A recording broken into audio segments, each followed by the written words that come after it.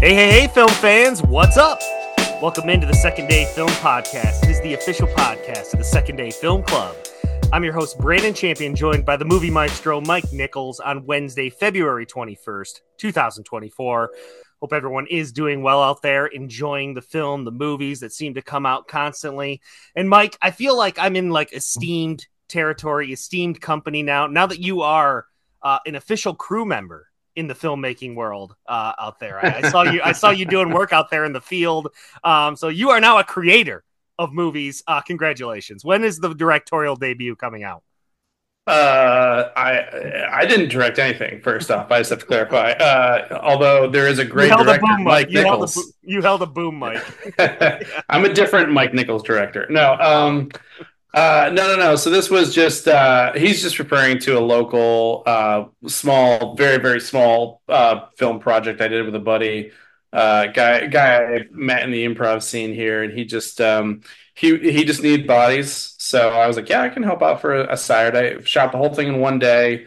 Very small little, short film. I don't know where it will ever exist or what's happening with it. It was just a fun chance to get to be part of the behind the scenes and help out, someone I just met. Nice guy. But yeah, I was villain number two in the movie, and I was the guy who does the clapper, and I helped out with props as well. I threw a fake. I made a fake body dummy, and then I threw it down the stairs for its death fall shot. So I was very, very important. Well, way to spoil the surprise that the actual Mike Nichols, as in like what director of The Graduate, is not on this podcast, unfortunately. No, so sorry.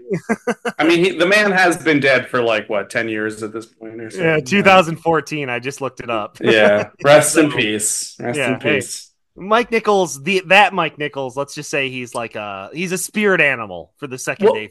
Well, okay, this is a true story because when he died, like I really love Mike Nichols. He's an amazing director. He was also like an improv legend. Like the guy basically has lived the life I've wanted to live, and I did it all. And then he passed away, and I remember like when he died, like it was trending on like Twitter at the time, and people were like messing because it was like hashtag Mike Nichols death, and like everyone knew about it. And someone reached out to me, like they were like, "Hey, I saw you were dead on Twitter. Please just respond to this so I know you're alive." And this is true. I was in the CM Life office when this happened, and I was just like, "Yes, I am not the 80-year-old director of the Oscar-winning film The Graduate." No, but yeah. So a lot of people sent it to me just because they thought it was kind of ironic, like, "Whoa, this guy's your name." But there was one person who was like, "Oh my gosh, did you die?" It's true. This is a true story.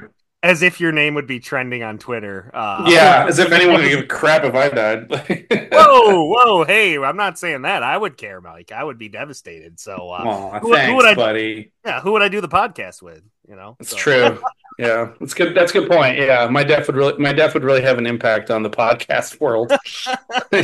We'd just have to listen to you alone. Ooh, yikes! Nobody wants that. I bet someday when I die, though, someone is going to listen to this and be like, "Oh gosh," like they're joking about it now, but we did talk about that one time about how recording podcasts and being the fact that we're just even recording this and reviewing films and talking about this stuff. It's like as long as my the cloud is still up, hey, we'll still be here in a way. Yeah. Like I did think about that. Like my daughter someday could maybe listen to my review of this movie that came out 40 years ago, and there's her dad talking about it. Hopefully I'm still here, but like in the unfortunate event that I wouldn't, there is something to be said for us kind of documenting these films and getting our thoughts out there.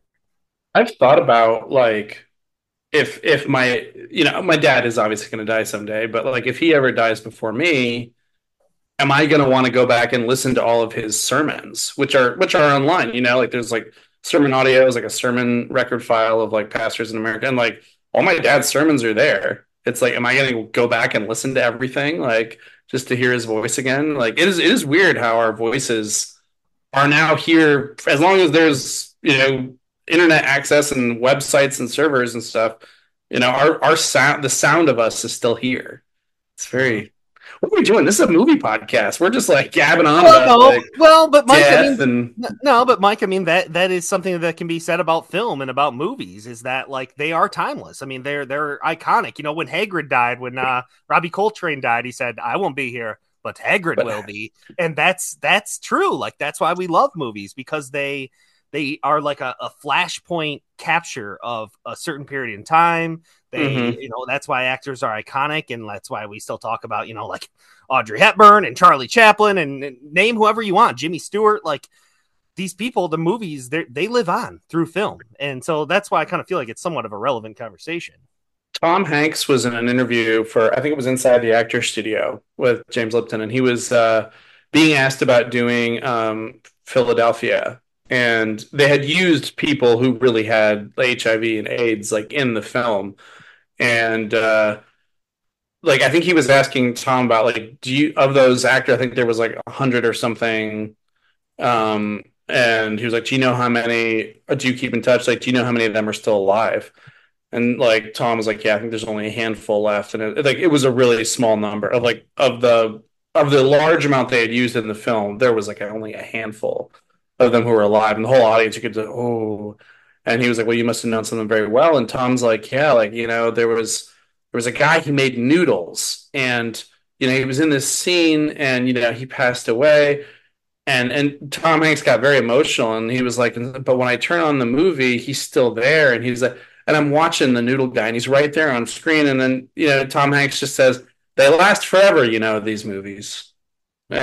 and yeah, the noodle guy will always be there in that movie, and I guess we'll always be here on these podcasts. I don't know.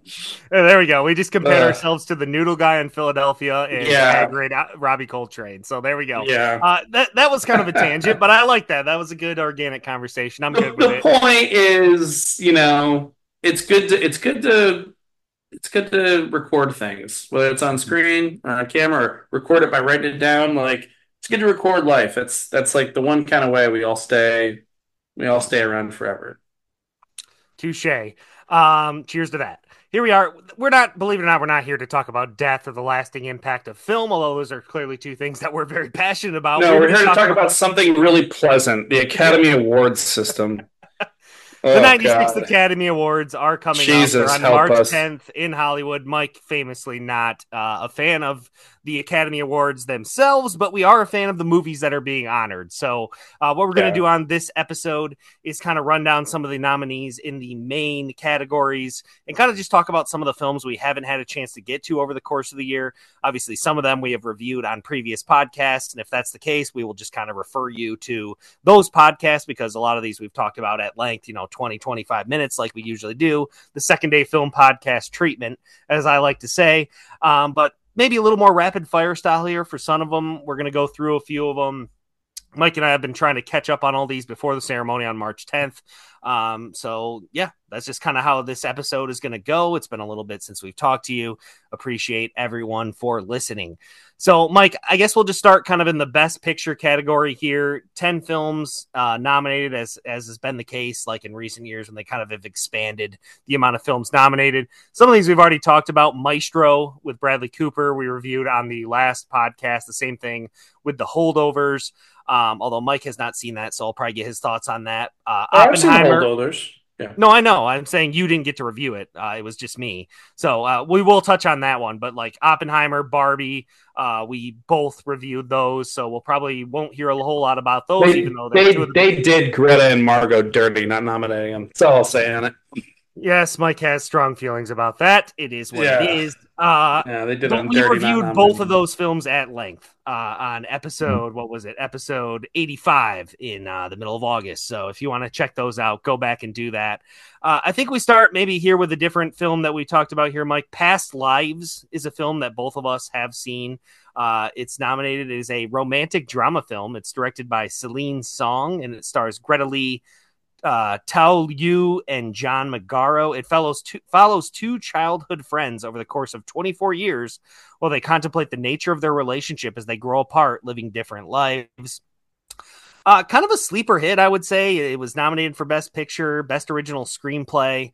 And Mike, this is a film that I watched a while back. I think you've watched it more recently, so I guess I'll toss it to you. But I was a little bit surprised by how much I actually enjoyed watching this movie. Yeah, Past Lives. I just recently watched this one. Also, if you ever are trying to find a movie and you can't get it on like a natural streamer like Amazon Prime or HBO, excuse me, Max, check out Hoopla. It's like the library system also has stuff online. As this is a true story. So Hoopla is like a library app. I use it, and that's actually where I watched Past Lives. And I told Champ, I was like, "Yeah, it's on Hoopla." And you were like, "Oh God, one more streaming site that we have to." I was like, "No, no, it's the free library app, man." That was one of my favorite. I laughed so hard. That was funny. But yeah, Past Lives, really good. It is a movie that's mostly in subtitles. It is about um, a love story, or really almost a movie about love, about these two kids from South Korea, and they're madly like young sweethearts as children, and then she moves away to the U.S. They catch up on Facebook, and like there's this romance rekindled, but then it just doesn't work out, and then time passes. She's eventually married, and they reconnect again when she's married. It is a very, very powerful film about love and just the emotional ties that you have, not just to the people of your lives, but like the past. There's a lot of themes about immigration here, about holding on to not just the memories of someone, but the idea of like love and like who someone could be in your idea of love. There's a lot in here also about the idea of reincarnation. Are people connected throughout time to each other? Just really, really deep themes in this film, and it's done so simply and beautifully. There's not a lot of talking, but all the dialogue is really like well written, solid, like writing that develops the characters, develops the moment, develops like the conflict. And also the connection. It's really, really well done. Amazing acting from Greta Lee, and I'm sorry if I messed up your name, man. T U or Teo Yu, and also John Magaro as the husband, who is like, yeah, put in a kind of an awkward position, but handles everything very beautifully. Yeah, this was. I feel like we don't get to see a lot of really nice romantic films become popular, but this was one that deserved to be. It's a good, simple story, really well acted, really well shot too. I like how realistic everything feels, especially with the way people are communicating through social media, just like you and I are now. We're on Zoom as we record this, and yeah, I love this movie. I have a lot of respect for Past Lives. Highly recommend it. I give it an A minus. Or no, I give Yeah, it an A. I give it an I A. mean, I mean, on its surface, like it could just be like the movie has themes like that are pretty cliche, like right, like picking Mr. Right or like the guy who's Hmm. fighting to win the love of the girl. Like those are obviously very played out themes that we've seen in rom coms throughout the years. But Yeah. this movie, like, it's so modest. It's so like these people are so ordinary, you know. It's very relatable in its intimacy and kind of just like how humans interact and how humans kind of like feel connected to each other for unknown reasons. You know, it's like you meet people who come in and out of your life, and you randomly will have connections with people, right? Like, I mean, even you and me, like we met a lot of people in college, but for some reason, you know, years later, I'm like, I'm gonna hit you up to do a podcast because we had some sort of connection in a past life, so to speak. You know, it's kind of like it's like how people connect to each other. These people are don't ultimately end up together, but they still find a way to have love and compassion and care about each other. And I just think that that's like a really cool way to do it because Celine Song, which I think she based some of this on her life, but the movie doesn't really have a lot of pop to it, right? There's no like visual No. anything to it. It's just kind of like characters living in their homes, living in their lives, hanging out in bars, hanging out in the city. You know, there's no like look at me details. It's all just like very normal past lives of Yeah. interacting. And because of the writing, because of the performances, the film really just kind of feels more kinetic than it actually is. And I really enjoyed watching it. And just the idea that, like, you know, people are destined to be with each other or destined to be around each other because of maybe, some previous life that they allude to in the movie. They don't actually know this or think that this is the case, but they kind of just think that because they're like, in a past life, we probably did end up together. They can at least like come to terms like, yeah, it didn't work out in this one, but we definitely probably were meant to be at some point in time. And it just isn't this point in time. And I think that Yeah. that's a powerful message because people come in and out of your life. And sometimes, I think if you're people like us, you think maybe like, oh, should I have done that differently? Whether it's ex-girlfriends, whether it's friends that you grow apart from, you think about it and you're like, if I would have done this, this, and this differently, or if I would have made this decision differently, things might have turned out differently. And I think that's a Yeah. very relatable way of thinking. So Mhm. I really enjoyed the film. I gave it an 8 out of 10 as well. So if you can seek it out, and you said there's a free way to watch it, Mike, I mean, I would definitely Oop, do it. it's So on Hoopla. Go check it out. cool. Yeah, I have to also just say, like, one of the best acting moments I've seen in a long time was at the end of the movie when he's gonna get in the Uber and leave, and they just stand there, and their body language, the look, like it's just so well done of that final where they're looking at each other right before he goes.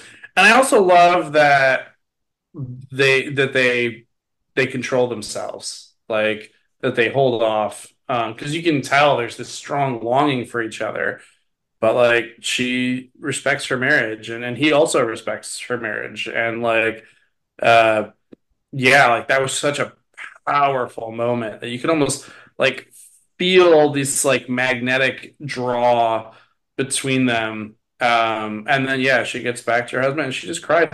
And he's understanding. I like that the husband was cool about everything. Like he was very understanding. He wasn't like, yeah, he maybe you could see that he felt a little threatened, he felt insecure, but he also was supportive and gave them the trust they needed and also understood them enough to let them experience this tough thing they're trying to figure out with each other. Like I Mhm. really respected how they portrayed the husband as being an understanding person to it, and not like a like he was even saying like, oh, so then your love story. I'd be like the white American husband who's the villain and trying to keep you Yeah, apart, like very and self-aware they that way. yeah, and they didn't do that with him, and they could have, and Yeah. they chose not to, which actually made it even more complicated and more nuanced, which was such a beautiful way to tell the story.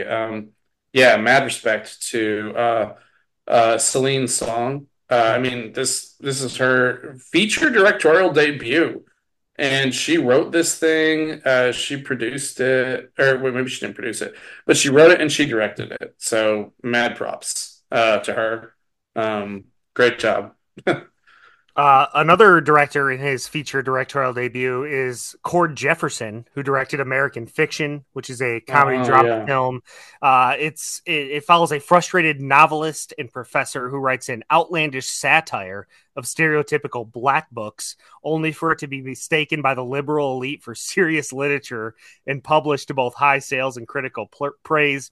It stars an incredible Jeffrey Wright in kind of like the role I think that's gonna like just I mean, we know Jeffrey Wright from Westworld and lots of stuff, but like this one I think is the one that's really gonna like shine a light on him.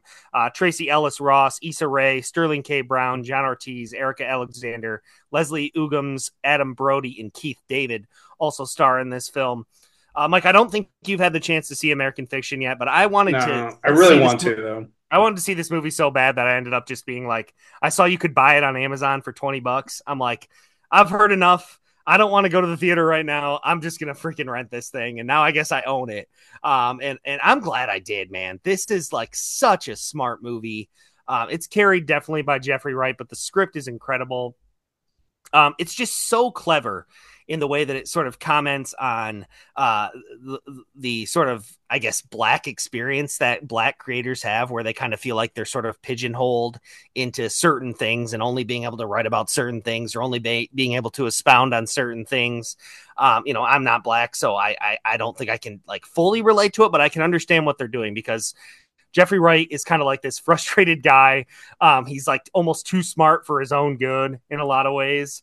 And he just brings so much depth to this character. I'm just laughing because I'm thinking about the way that he approaches things, but he just brings so much depth to this character that is clearly frustrated. He's doesn't really know how to express himself because he's so cynical, and he like gets hammered one night and he writes this book that's supposed to be like a joke. And then and then the commentary that comes out is that, as it says, the liberal elite just love this thing. And I love the idea of the sort of double standards, or sort of the idea that the liberal elite is kind of being like made fun of, Mike, because like they because in the modern world, like some of the things that people get worked up about, or some of the things that people get uncomfortable about, or the things that they say, or the pandering in a lot of cases, it almost seems like sometimes people are just saying things because they feel like they have to say it rather than they actually believe it. It's nice to see a film kind of like put the microscope on this sort of like idea that you're like on the side of the oppressed or whatever, but you don't do that in your actions. There's a lot of that in here, and it's just carried by Jeffrey Wright, and I love everything about it. There's like this fun sort of jazzy score that's going on in the background that kind of like contributes to sort of some of the chaos that's going on at times, but it definitely gives it sort of like this easy watchability to it, because it's just like this fun, like bright film that has this sort of like, I don't know how to describe it. It's kind of like a scat jazz, but it's playing in a lot of the film. And I believe that the score was nominated. I'm trying to look it up here. Yes, it was. So like it was just awesome. His interactions with Sterling K. Brown, who plays his brother, and his brother's kind of like this jaded surgeon who's like closeted and doesn't know how to approach the world. So he kind of is going through his own struggles, but in a different way. And they're both having to deal with a death in the family, and they're kind of dealing with it in their different ways. And it's just a really smart film about kind of the state of how things are in America, and the idea that it's like American fiction, because he's kind of like basically like making up like this. He doesn't put his real name on this story that he writes, the satirical one. It's like a fake name where he's like acting like he's a gangster, and he's not. He's like a super educated professor. So that's kind of the fiction aspect of it, but it just leads to a lot of humor. And it's just it's a unique original film that is timely to our current state as Americans. And I'm sure as a black person, especially if you're a black creator, I'm sure you'd be able to relate to this a lot. And I just think it's super smart. It's super witty. It's sharp. And I think that's why it's been so well received. So American Fiction, I would say one of my favorite movies of the year. What did I have it in my rankings? I've got it at an 8.5. It's at number 6, my top 20, top films of 2023. Would highly recommend. But I know this is one you've wanted to see for a long time. Yeah, I really do want to see it. Especially Cord Jefferson, like he has a journalism background too. So yeah, and I mean I love Jeffrey Wright, and I like things about writers, you know. So yeah, I'm really looking forward to seeing that one eventually. One I did get to see that's nominated for Best Picture is Killers of the Flower Moon. It's finally out now on Apple's TV, so I can watch it. Yeah, you've already reviewed this, but I'll just say it's a great movie. I think it's one of my favorite movies from Martin Scorsese. Like it is, it's like 3 hours long, and you don't feel it. Like you are glued to the screen the whole time. It's an amazing story. I'm really glad he told this story about what happened to the Osage and this whole like murder with the following the oil, and the way he focused on their relationship between DiCaprio's character and Lily Gladstone's character, and the whole time you're feeling so stressed out of like, is he going to kill her? Is he going to do something to her? Like you care about her so much, and partly that is also just her acting. I mean, she is an incredible actress, especially this role as Molly Burkhart. Like she is in, scenes with De Niro and DiCaprio, and she is like holding her own in these scenes, and she is like she's like in some ways the most interesting person in the scene, and she does so little too. Like she is just an awesome talent, and I don't know. I'm mad that Margot Robbie didn't get nominated for Best Actress, but for Barbie. But I would be fine if Lily Gladstone got it because she was just absolutely phenomenal. Killers of the Flower Moon is an excellent movie, especially the ending where Marty himself comes out. The way they handled that, where they turned it into, I think there was like a Jimmy Stewart movie about Jesse Plemons' character. I forget his name. But he was the FBI agent. Mhm. Um, Thomas Bruce White Sr. I think Jimmy Stewart played him in a movie like called The FBI Story. Yeah, see, and it like followed all these different like cases that this guy had, and like the Osage case is just one of them. But yeah, the way Marty came out and reads the truth about everything at the end, just really powerful. That was so sweet. I love that Marty did that. Yeah, go check out this movie. It's also an A. Killers of the Flower Moon. Yep. And Um, I I reviewed that at a little bit longer length, episode 87, just a couple ones ago in yeah, December. The Holdovers is another one nominated for Best Picture. I reviewed that on the last pod, but Mike did not have a chance to weigh in on yeah. it. But get just real quick some thoughts on the Holdovers. I know you liked it. Yeah, I love that it has that like, very realistic but zany feel where you're at the school with the kids stuck with their grumpy professor, and yet you feel for them and you feel for him. Paul Giamatti was excellent. Also, mad props to this young guy, Angus Tully, Dominic Sessa, his first movie. And he was just he was fantastic in it. I loved the relationship with the characters. It was very, very well done. And yeah, this movie just had a very raw, stripped down feel to it. But it made it just feel so authentic, like you were there experiencing it with these people.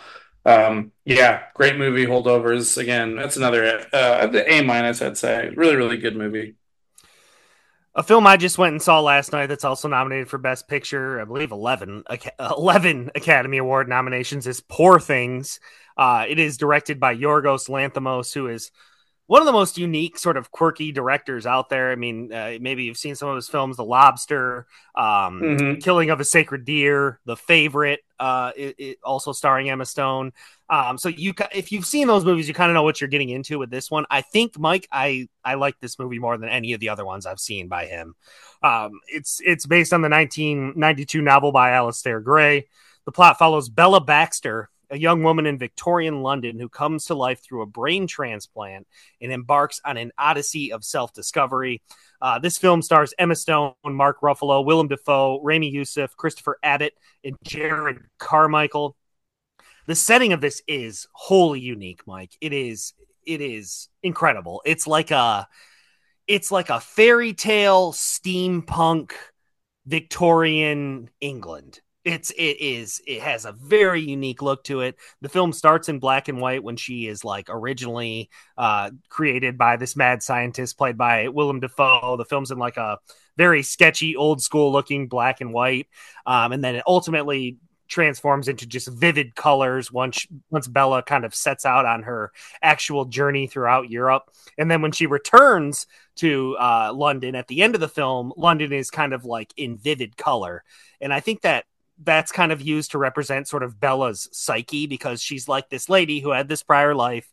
She comes back to life as this completely different person with basically the brain of like a child. So I think the color is kind of tried to use like sort of her awareness level. So like early on, she has like no awareness. She doesn't really know what's going on. She's basically like a 4-year-old child.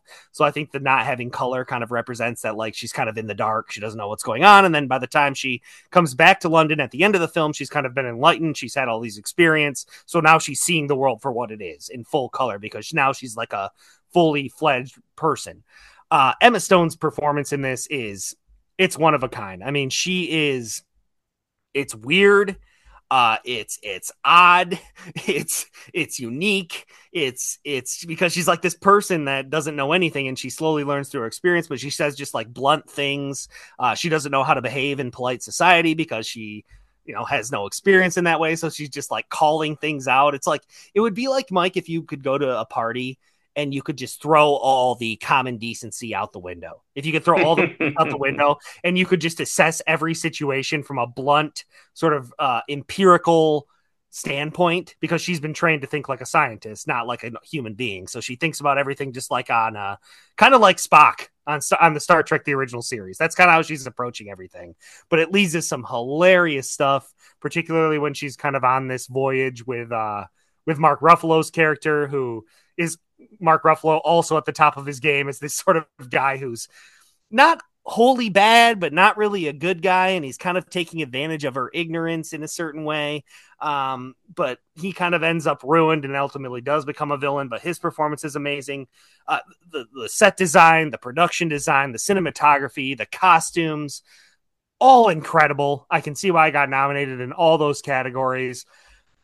It's just such a vivid, awesome film that is so unique. It's like a dystopian fairy tale in a way. It's a fantasy film, but it's just so it's entertaining. It's fun to watch. It's vividly brought to life.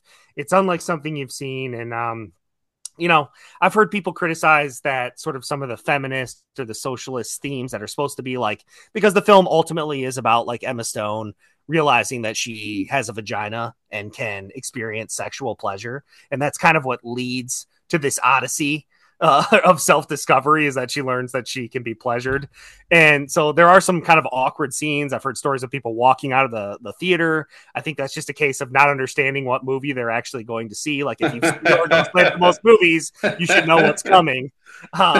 So there's some awkward This stuff. isn't Barbie. Yeah, exactly. I think you got some people. It's like, oh, it's Emma Stone. I'm gonna go see her new movie, not really kind of knowing what they're walking into. Yeah, and you're going to see So all of Emma Stone, apparently. Yeah. yes, you can, but it's not done in like a. It's just done in like sort of like a. It's not like a sexual way. It's not like, even though she's having sex, it's like she just is so innocent and doesn't really know what she's doing by just flopping her body out there, that it's not really portrayed in a sexual way. It's portrayed in like a, I don't know, like almost like somebody learning about puberty. Like it's not like sexual. It's kind of just there. So Mm. it's a bold film. It's unique. It doesn't hold anything back. But I ultimately found it to be incredibly enjoying, in large part because of the performances and because of just the set design and the kind of world that Yorgos created. It's just wholly unique. And these are the kind of films that I just hope never go away, Mike. These are the kind of films that we need, these unique original films and filmmakers like Yorgos. It's definitely my favorite one that he's made. And I really like the favorite a lot too, but the way he sort of seamlessly folds in his humor is very skillful. I gave it an 8.5 out of 10. Would highly recommend checking out Poor Things.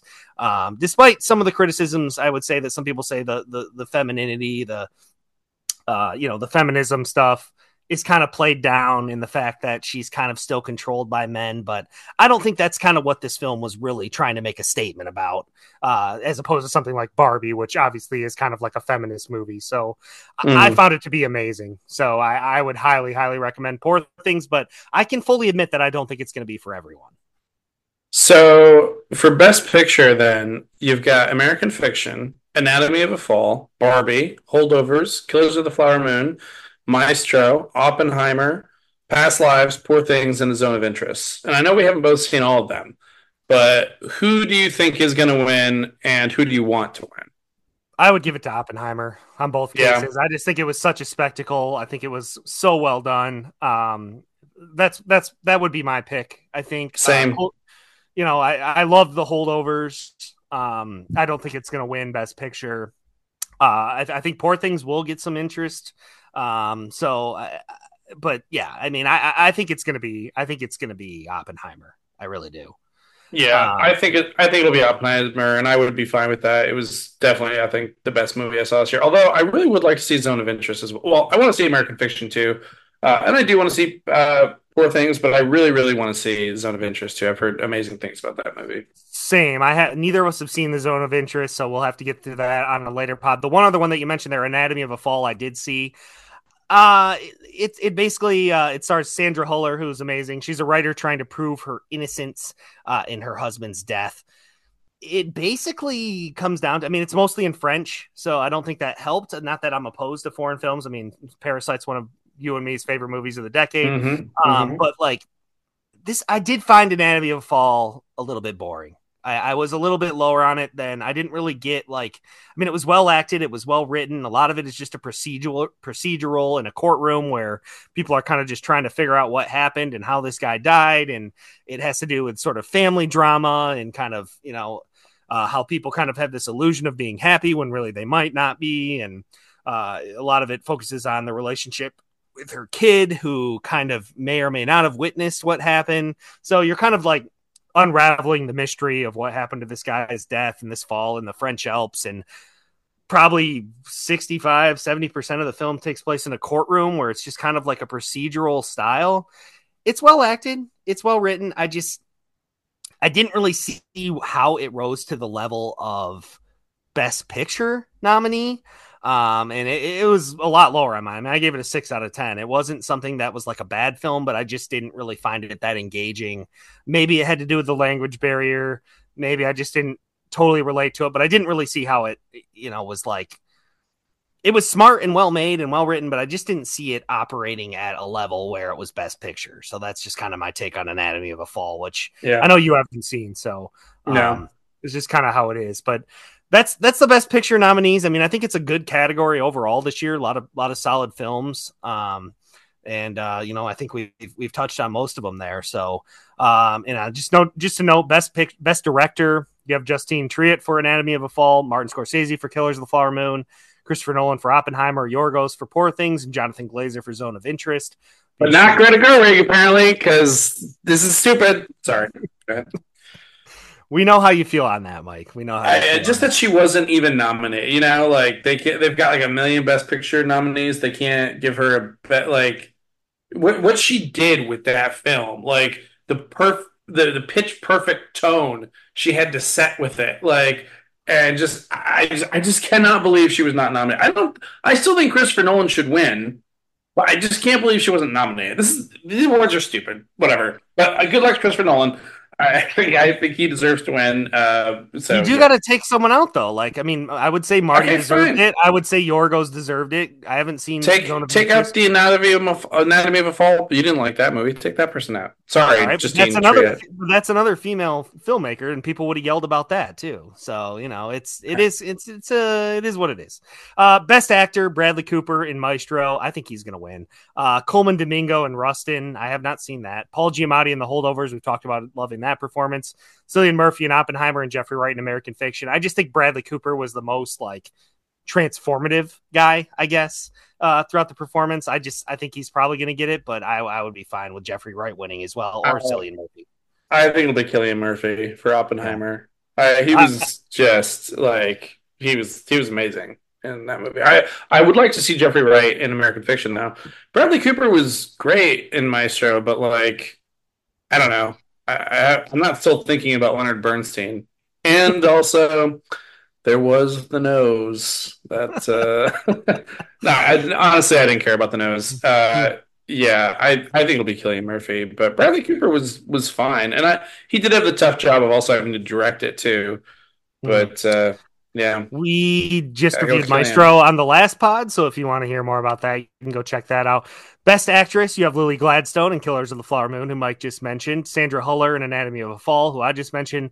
Carey Mulligan in Maestro, also very fine performance. And Emma Stone in Poor Things, I just talked about how much I enjoyed that.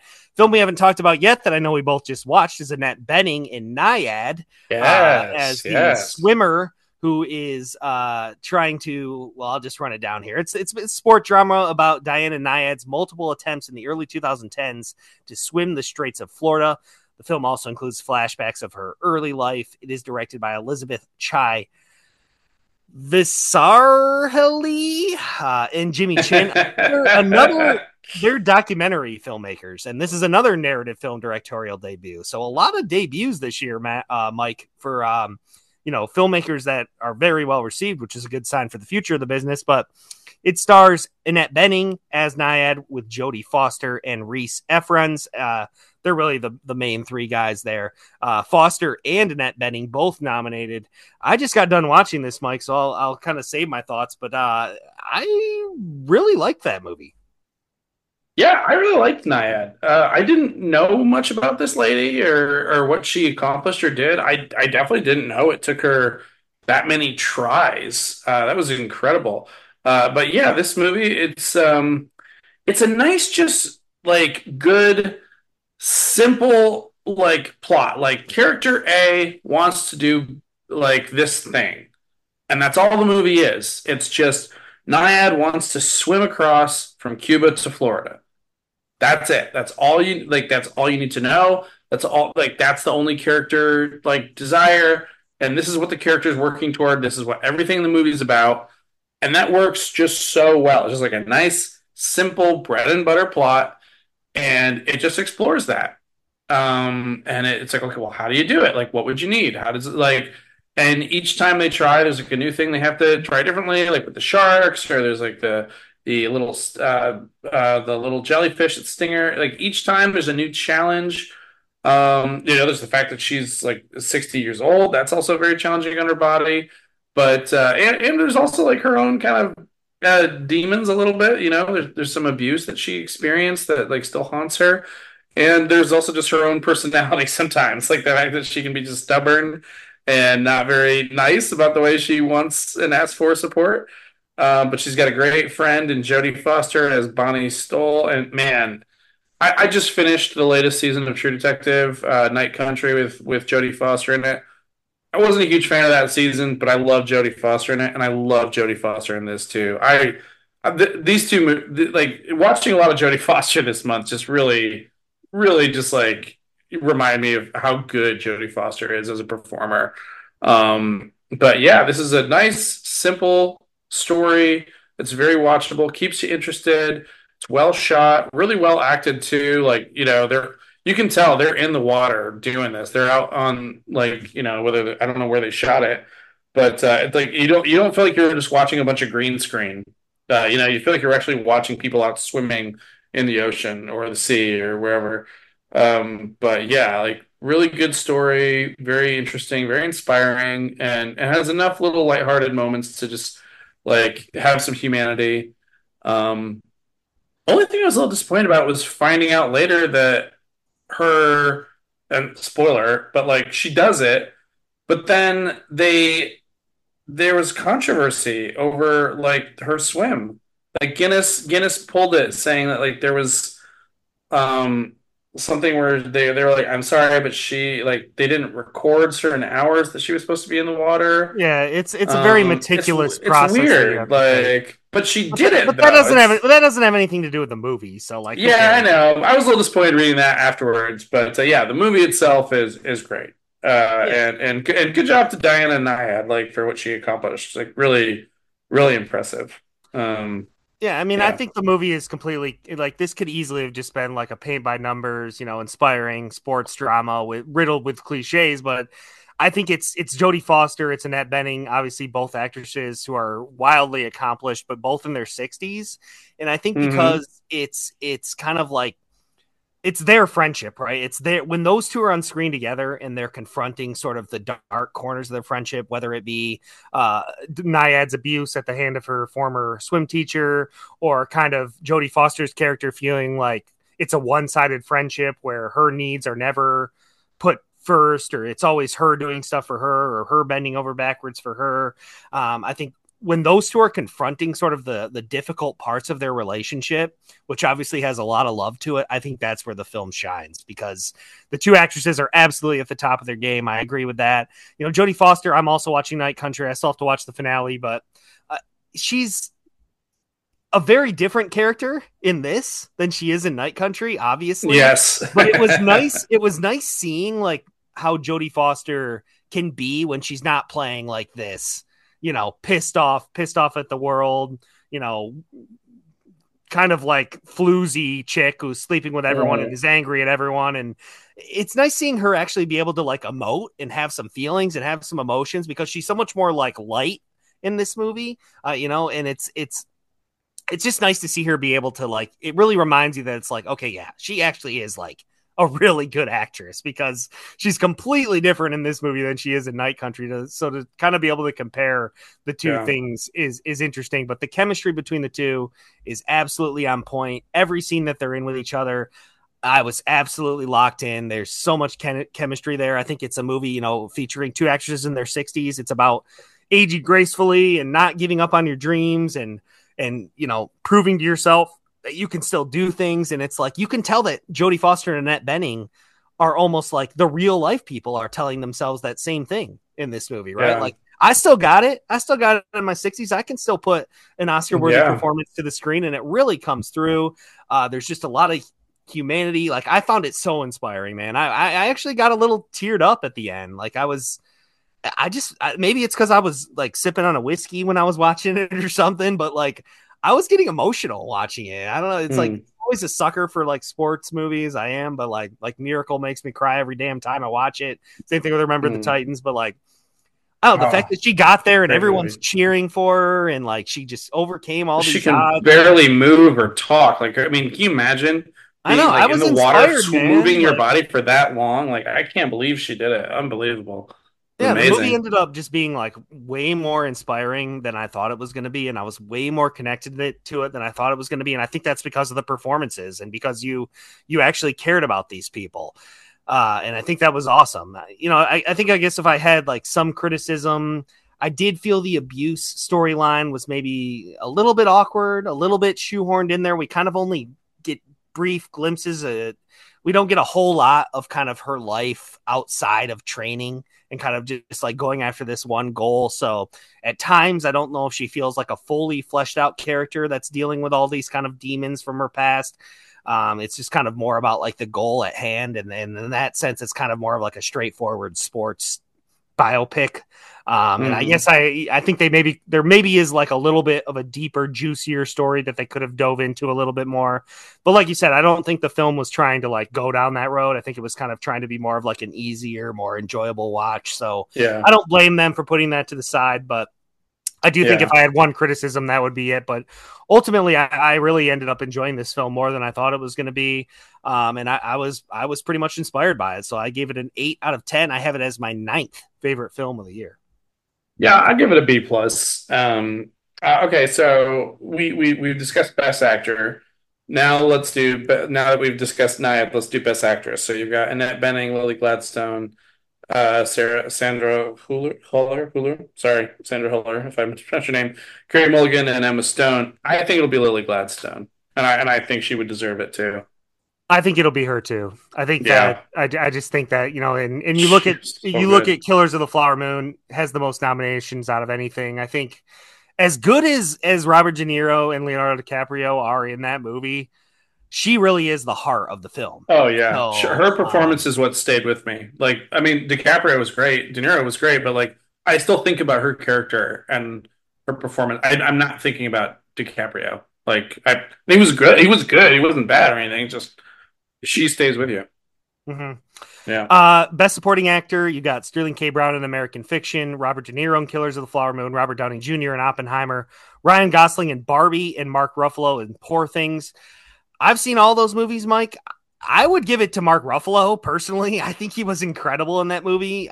It feels like they might give it to Gosling as Ken. I don't know, but I mean, which he was hilarious. He was hilarious. You can go back to episode 85. I mean, we both Yeah, loved him in he's. it, but I, I yeah, I don't really, know. really thought Mark Ruffalo just absolutely crushed it as Duncan Wedderburn.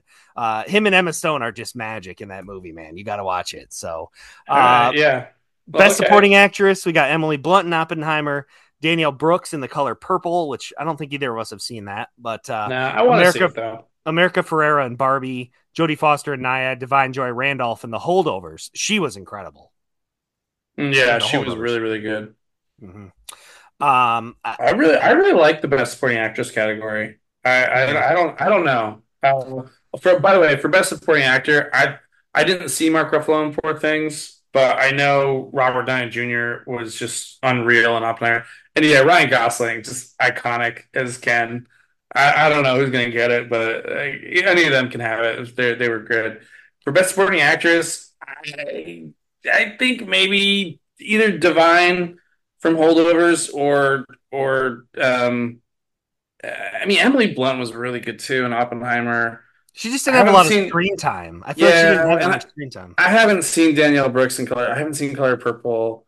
I love America Ferrera and Barbie, but like really just for that main speech. You know, I mean she was good, She had but one that scene speech is though. really the speech was really more Greta Gerwig's writing than it was, so I don't know.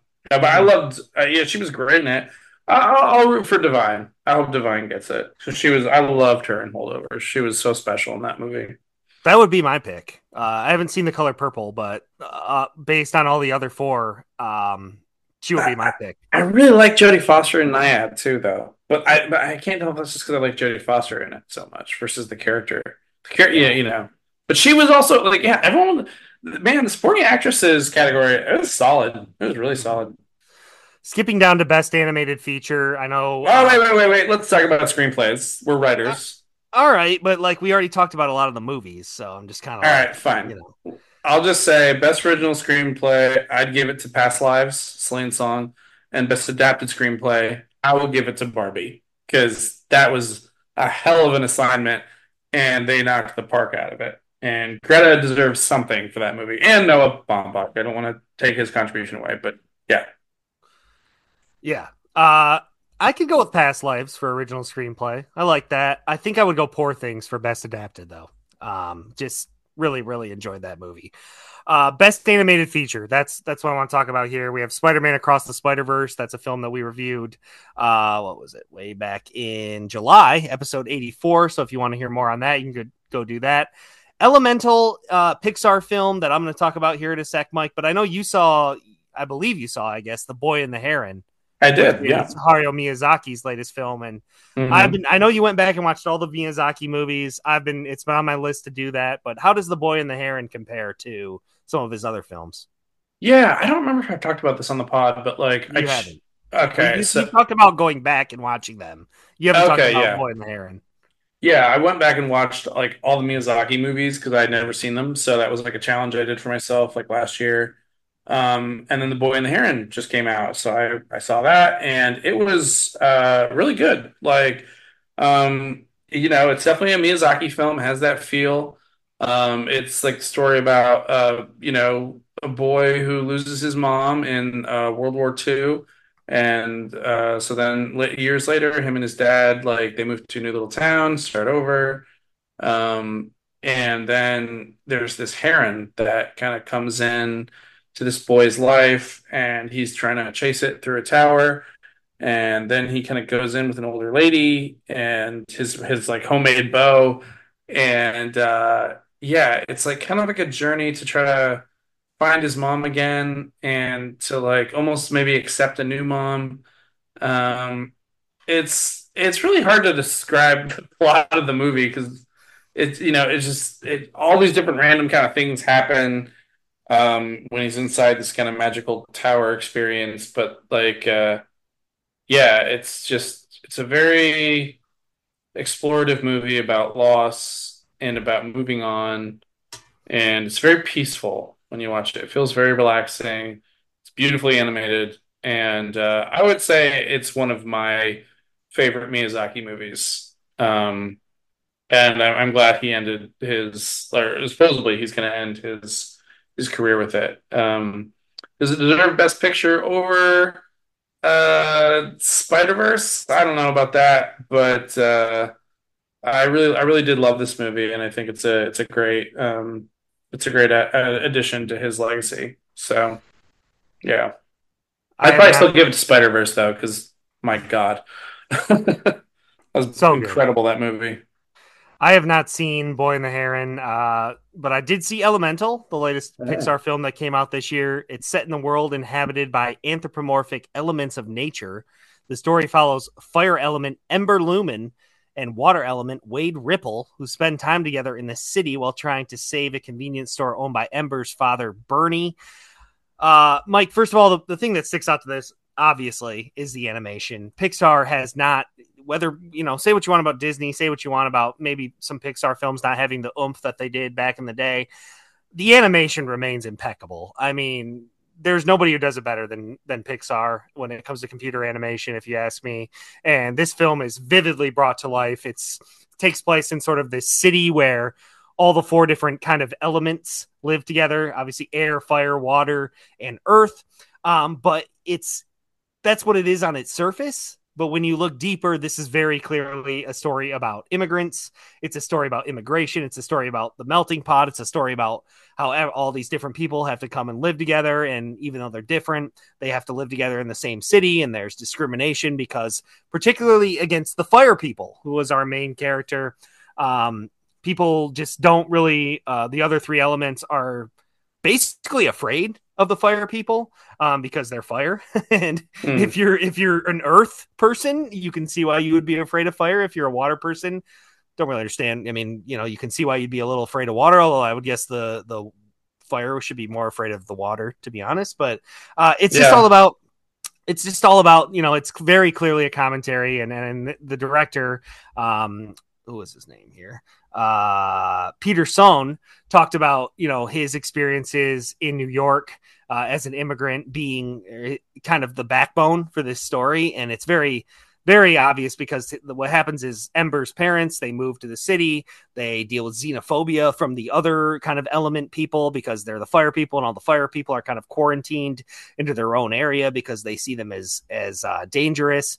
But through her relationship with Wade Ripple, who is a water element guy, they kind of learn that they have a lot of the same interests. They learn that they have a lot of the same humanity. I mean, humanity is in quotes here, because they're not human characters, but they are they find a kindred spirit in each other. So I don't know if it's like the greatest Pixar movie ever, but it is a solid story with a good message that is told with incredible, dazzling flair.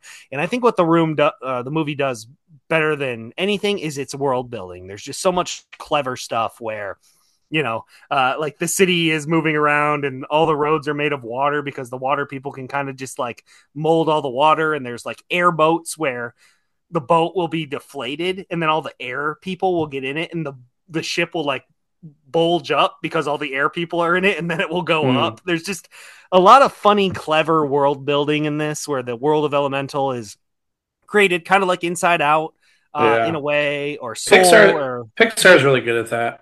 right, kind of like taking sort of an idea and then framing the entire world around of it. I think that's what Pixar Hmm. does better than anything. And it's not going to be like in my top 10 Pixar movies, but it might be in my top 15. And I found it to be very sweet and charming. There's a great like musical number in the middle of it. It's quintessential Pixar, but and I don't know if it doesn't like challenge you as much as like a film like maybe like Up or Wall-E. But it might be like the most like straight like rom-com love story that we've ever seen. It's basically Pixar's take on a rom-com, which is kind of interesting. Because you don't really see rom-coms made anymore. We had so many in like the 2010s, like it was like every other day a rom-com was coming out, but it's kind of fallen out of favor. And this is kind of like Pixar's take on a Romeo and Juliet rom-com, and I thought it worked pretty well. So I would definitely recommend Elemental. Gave it a 7.5 out of 10. Cool, cool, cool. So, Let's see. yep, Go. go for it. I was just gonna say, I mean, we got some other stuff in here. A lot of the shorts we have not seen. Original score, I understand why a lot of them were nominated. Hey, Indiana Jones and the Dial of Destiny nominated for original score. How could you not, Mike? How could you not? I will just say one thing.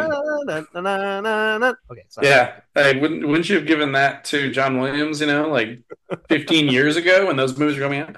Also, I Mm, will just say one last thing. Best international feature film. Only one I Society. saw was Society of the Snow, but I hope it wins. It was one of the best movies I saw this year. So Well, go ahead, review it. we didn't did we reviewed it, didn't we? No, we didn't. Go ahead. Let's talk about Society of the Snow. Did you watch No, it? I'm gonna. Just so don't spoil it. Oh, dude. Okay, Society of the Snow.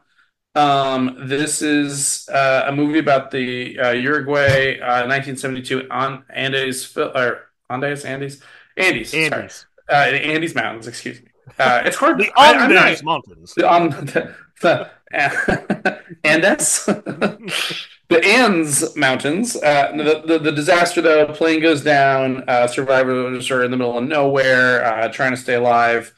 Man, is this a good movie? There's another movie that was made about this drama. I think it was Alive with Ethan Hawke. Didn't see it, but yeah, this is just an incredible film. It follows the survivors who are in the snow and how they like make do with their situation and how they try to get out.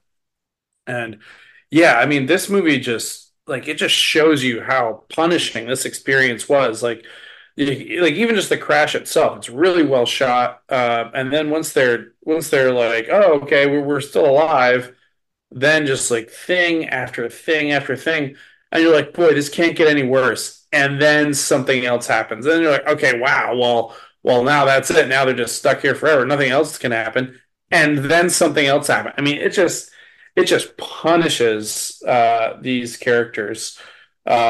And it also shows the moral quandaries they face, where as survival gets more desperate, they're like, maybe gonna have to do some really, really unpleasant things to survive. And they're like, do we do this? Is it ethical? And it explores that in a really, uh, fair and meaningful way. It like lets the characters reveal their struggles and their fears, and yet, how they have to reason with themselves and each other about like the choices they'll have to make to survive. And you're seeing everything through like a lens of a main character, but you do get a feel for who everyone is by the end, and you kind of care about each character, even though you're mainly following the one person, sort of the narrator. Um, and yeah, it's done very respectfully though. At no point do you ever feel like it's like maybe exploiting their story or taking advantage of it, or even like trying to like we need some drama. Let's like spike up the story a little bit. Like the story itself is dramatic enough, and they do a great job of honoring these characters because I mean, obviously, there's gonna be a lot of death in the film, and by the end, you're just so just torn apart with them. It's one of the best survival movies I've ever seen. And it's beautifully shot. It looks like it's all on location. Doesn't look like green screens. Um, yeah, just really, really good. Makes you really think about like what would I do in this situation? What are they going to do? It challenges you to survive with them as you watch it. Uh, Beautiful little film. I give it an A. It is definitely one of the best movies I saw this year. This past Nice. year. I'll have to check that out and give my thoughts on a later episode. I started thinking about it, Mike. I think Emma Stone's going to win Best Actress. Yeah. It's definitely between Emma Stone and Lily Gladstone. I think it's the Okay. Stone. It's Stone versus Gladstone. But she's already won. I mean, she did already win for La I La know, Land. dude, but the more I thought about that movie when I was reviewing it, like her performance is incredible. It's Okay. honestly incredible. The way she goes from at the start of the movie to where she's at the end, it's kind of mind blowing. And Well, she has the I haven't seen it, so I'll hold off judgment. yeah. I think I got to officially change my pick to Emma Stone, but somebody with Stone in their name is gonna win. I will say that. So I mean, Emma Stone's great. Like, I love Emma Stone. She's an incredible actress. I I mean, haven't seen the always movie. if you're nominated, you're clearly doing something right. So I mean, we're not trying to throw shade on anyone here. You got to ultimately only one person can win. So that's the way it is. But I think we're good here, right? We've covered a lot there. The Academy Awards will. I'm probably still going to make picks. I'll probably do that. I'll get them out there before the ceremony. Mike, I don't know if you've seen enough of these movies to make picks, but if you do get to them before March 10th, I would love to have a competition, a little film bet like we had last year. Yeah, I would yeah. love to do that. So if you can knock some of these other ones out, we will have to submit our picks and maybe we can just like post them to the Facebook page or something, just so they're on record. We'll see who does better. I know you're not an Academy Award or award show guy, but I know you like the No, movies, so maybe I I can do. at least pique your interest a little bit there. But you got anything else? Or are we good?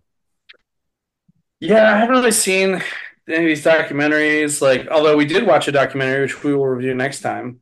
But I haven't seen these ones, unfortunately, nor the short films or the score. I'm just Ken. I hope that wins for best original song. You did see Godzilla -1, right? Which is nominated for best visual Oh effects. yeah, I did. Ooh, cinematography. I don't really know enough about it. Best. Oh my gosh. Maestro was nominated for best makeup. Hey, it was good. It was good. What can I say? The nose is it's that's an Oscar nominated nose.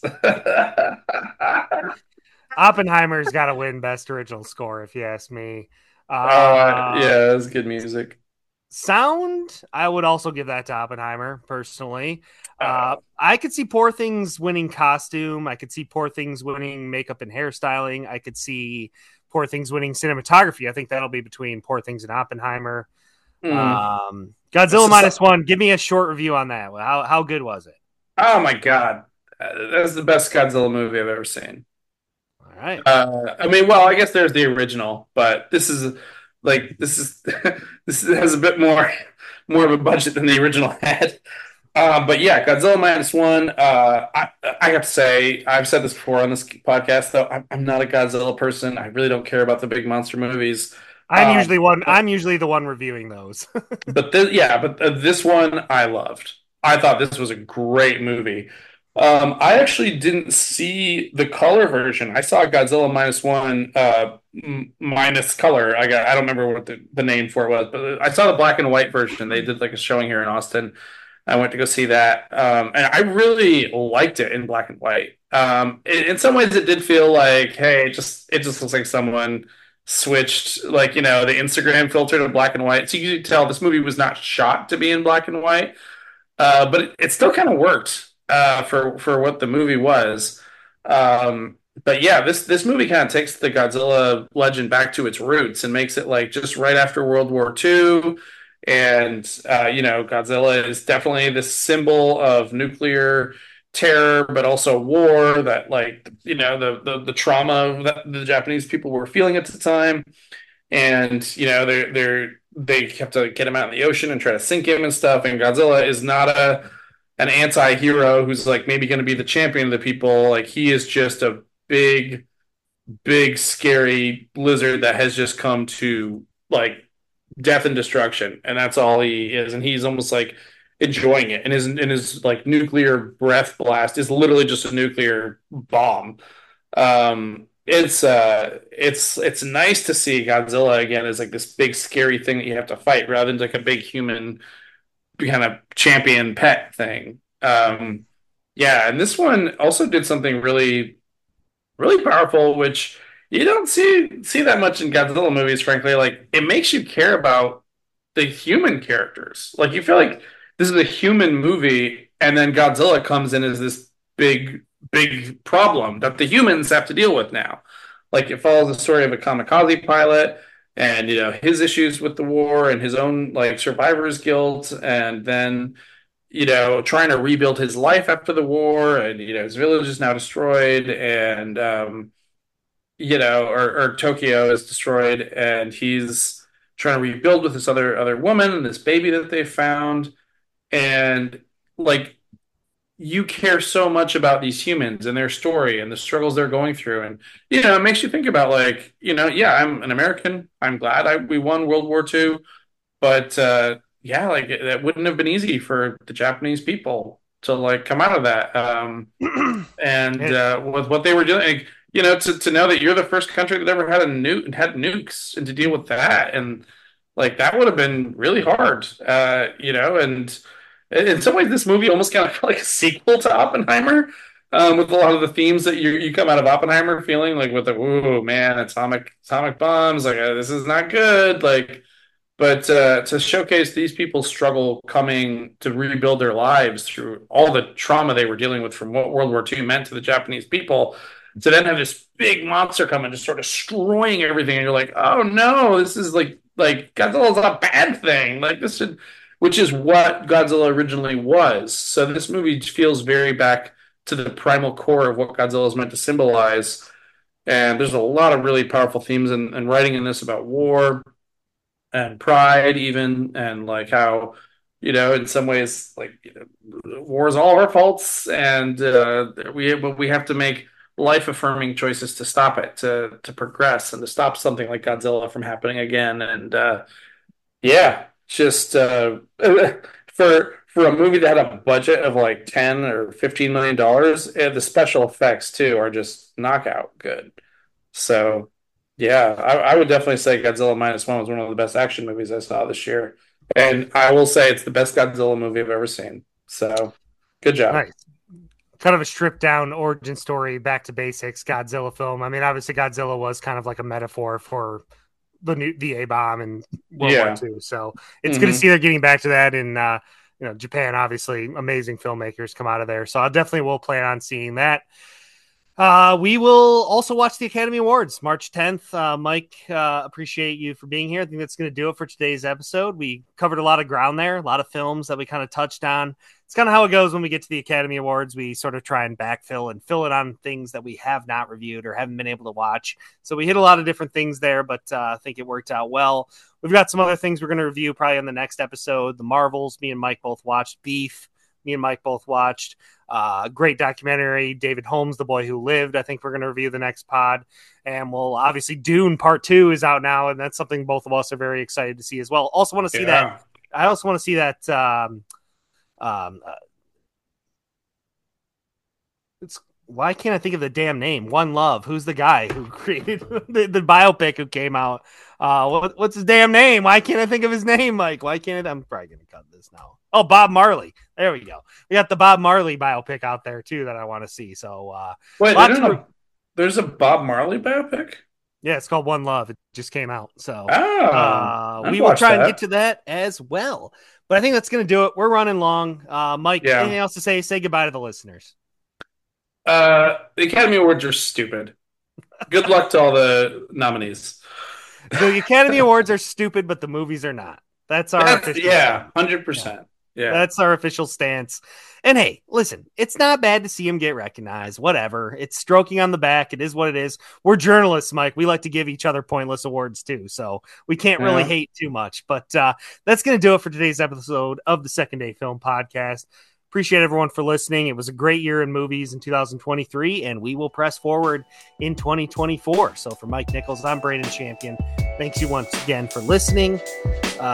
We will talk to you next time, and we'll see you at the movies.